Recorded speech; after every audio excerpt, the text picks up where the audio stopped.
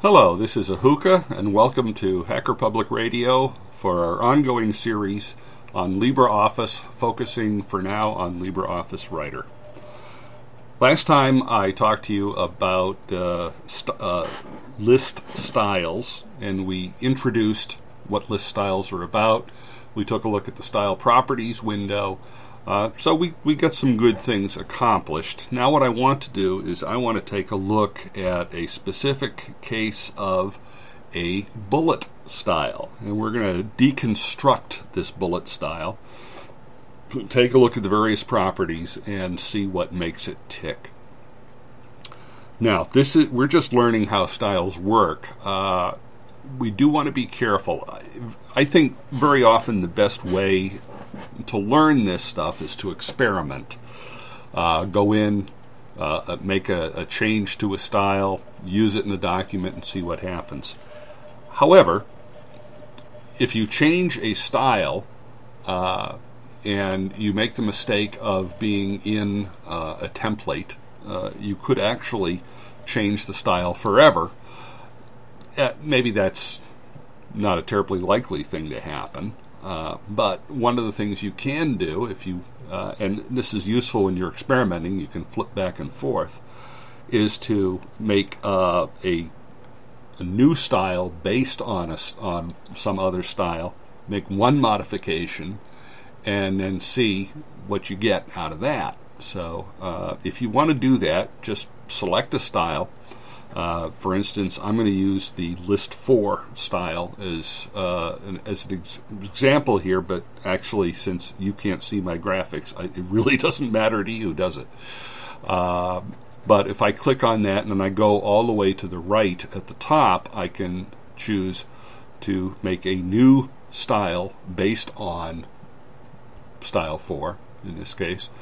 And I can change something in that, and my original style is completely untouched, so I can go back and look at that at any time. Should you ever get to the point that you want this stuff to be available to you permanently because you're creating styles, remember that what you need to do, as we've talked about before, you need to open up the template and modify the template to have that style added. If it's a style that you want available to you in all of your documents, that means you have to edit the default template. We've talked about all of this before, so I'm not going to go into a lot more detail about that now. So when we do this, in this particular case, I'll take my list 4, and I'm going to click on it, and then right-click and select Modify, and it's going to bring up the Properties window. Now, we saw before that the first tab, the Organizer tab, everything's grayed out because it's a built-in style. There's really no options you have to change on the Organizer tab. But if we take a look at the second one, the second tab, Bullets, you have 8 different options here.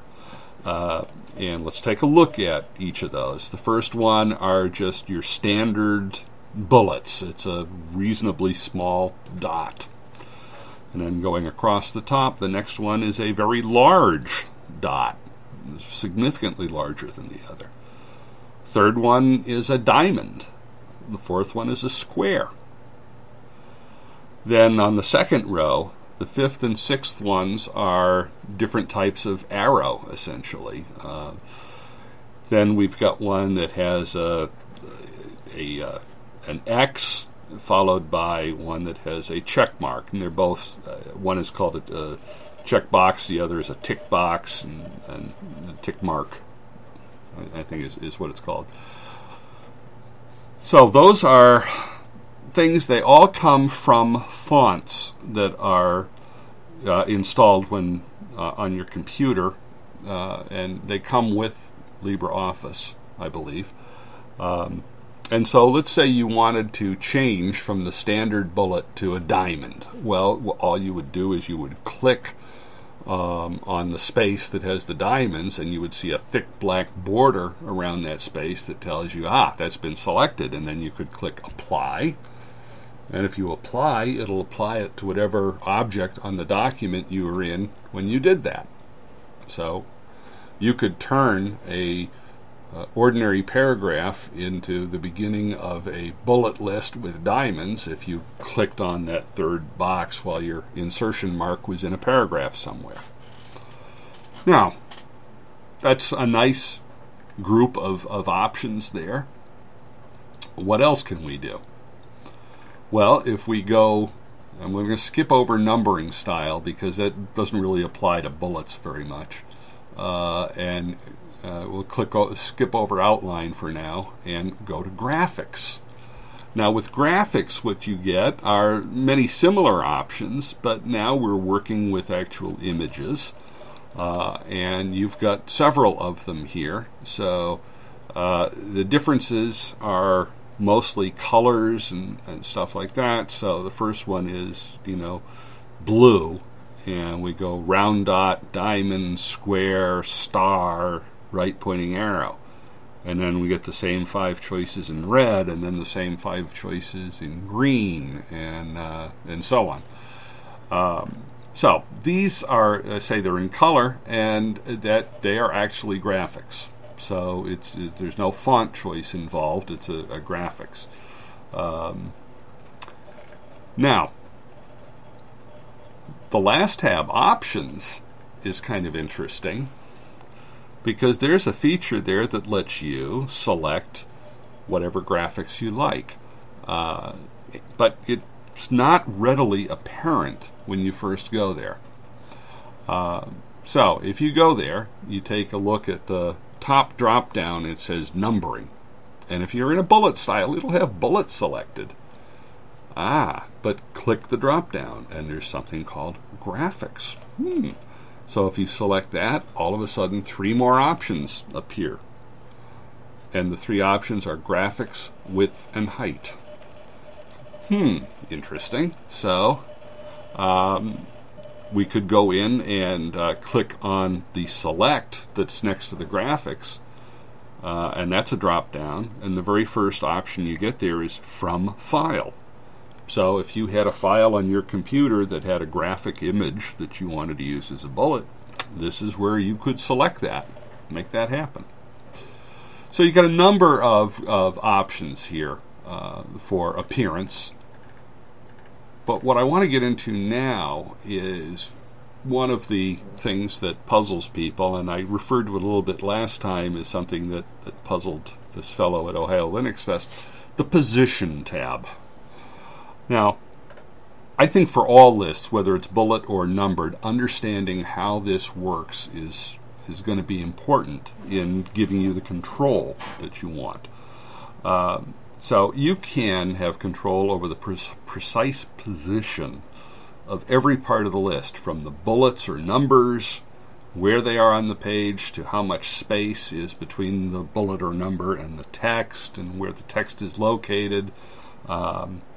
So we're going to cover this in detail now for bullets. Okay, we're going to look at it again when we get to numbered lists.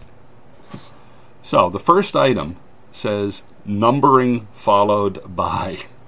And again, it's just this, LibreOffice can't figure out sometimes what it's talking about. It does obviously run a bullet list, so there's no numbering at all. So it really should say bullet followed by. But it says numbering followed by. So let's just accept that. So for list 4, this has it set for space. Now what does that mean? That means there is one space between the bullet and the text. So it'll be just as if you typed the character for a bullet, hit the space bar, and then started typing your text. Only it does it automatically.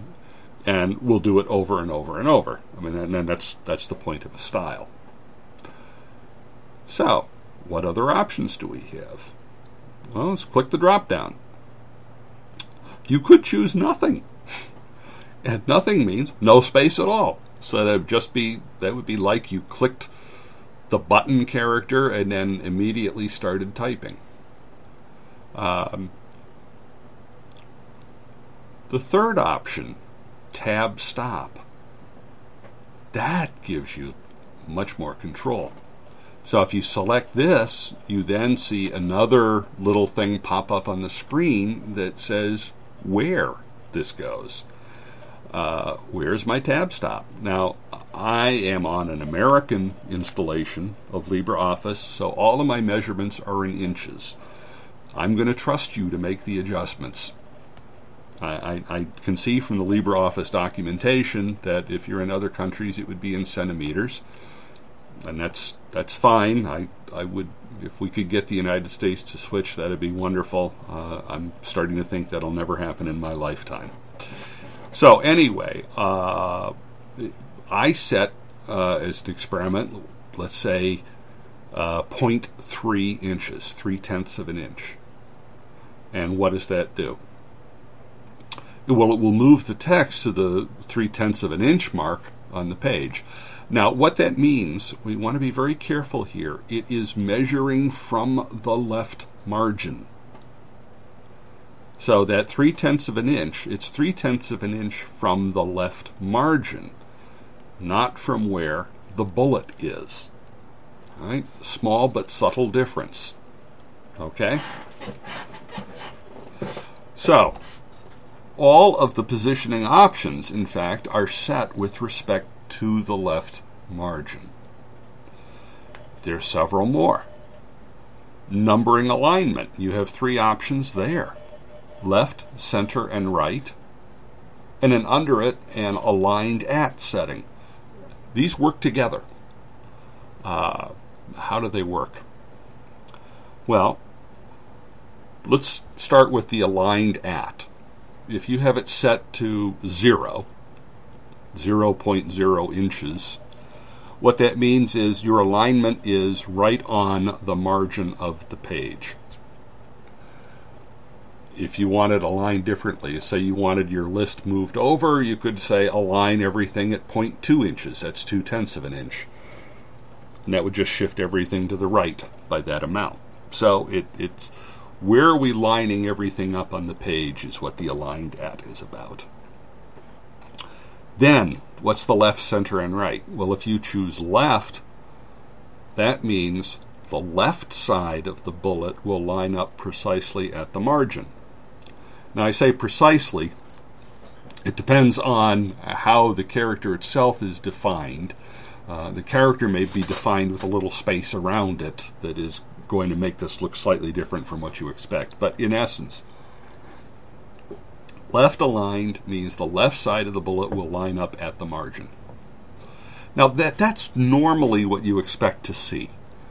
Right? In other words, you have a margin of the page, and then the bullet comes right after that, and then maybe a little bit of space, and then the text. If you choose center, the bullet will be centered on the margin, which is an interesting kind of thing. And then if you choose right as your alignment, it means the right edge of the bullet would be lined up on the margin. This is very counterintuitive. That's why I'm being very careful to explain this. You look at a bullet and you think, well, if I click right, isn't it going to move it to the right? No, it actually moves it to the left, because what it's doing is it's saying, okay, I've got to move to the left so that the right-hand side of the bullet lines up on the margin. If you're having trouble picturing this as I say it, the best thing to do is just open up a blank document and play around with this a little bit. And I think it'll start to make sense. It's one of those things that does tend to puzzle people. Now, the last option on the position is called indent at. This says what happens to the text if your bullet point is more than one line long. For a lot of bullets, that's not something that's going to crop up, but there are situations where that does. So let's say you're working on a bullet list, and one bullet item is running to 3 lines worth of text. Now, in a word processor, of course, you never hit enter. You just keep typing, and it wraps around to the next line and keeps going. But when it does wrap around to the next line, where does that next line begin? If you had left indent at set to 0, then the second line of that bullet point would line up right on the margin. In other words, it would be lined up the same as the bullet above it, which is very weird. But you do have that control. What normally people would want to do is probably set the indent at exactly the same as the tab stop. Because if you do that, then your text lines up perfectly. So that if, say, the tab stop was 0.3 of an inch from the left margin, if the indent is also 0.3 of an inch from the left margin, well, your text is just going to line up perfectly. If you want to have some fun and create what's called a hanging paragraph effect, you could set your indent at to be a little bit more than the tab stop. So let's say the tab stop was 0.3 of an inch. Indent at was 0.5 inch or 0.5.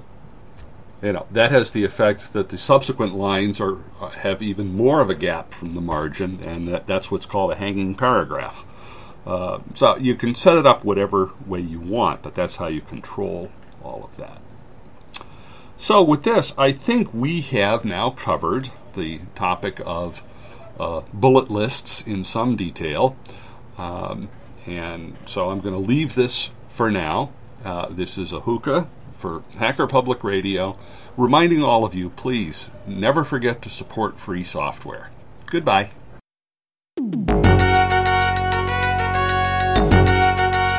You have been listening to Hacker Public Radio at hackerpublicradio.org. We are a community podcast network that releases shows every weekday, Monday through Friday. Today's show, like all our shows, was contributed by a HPR listener like yourself.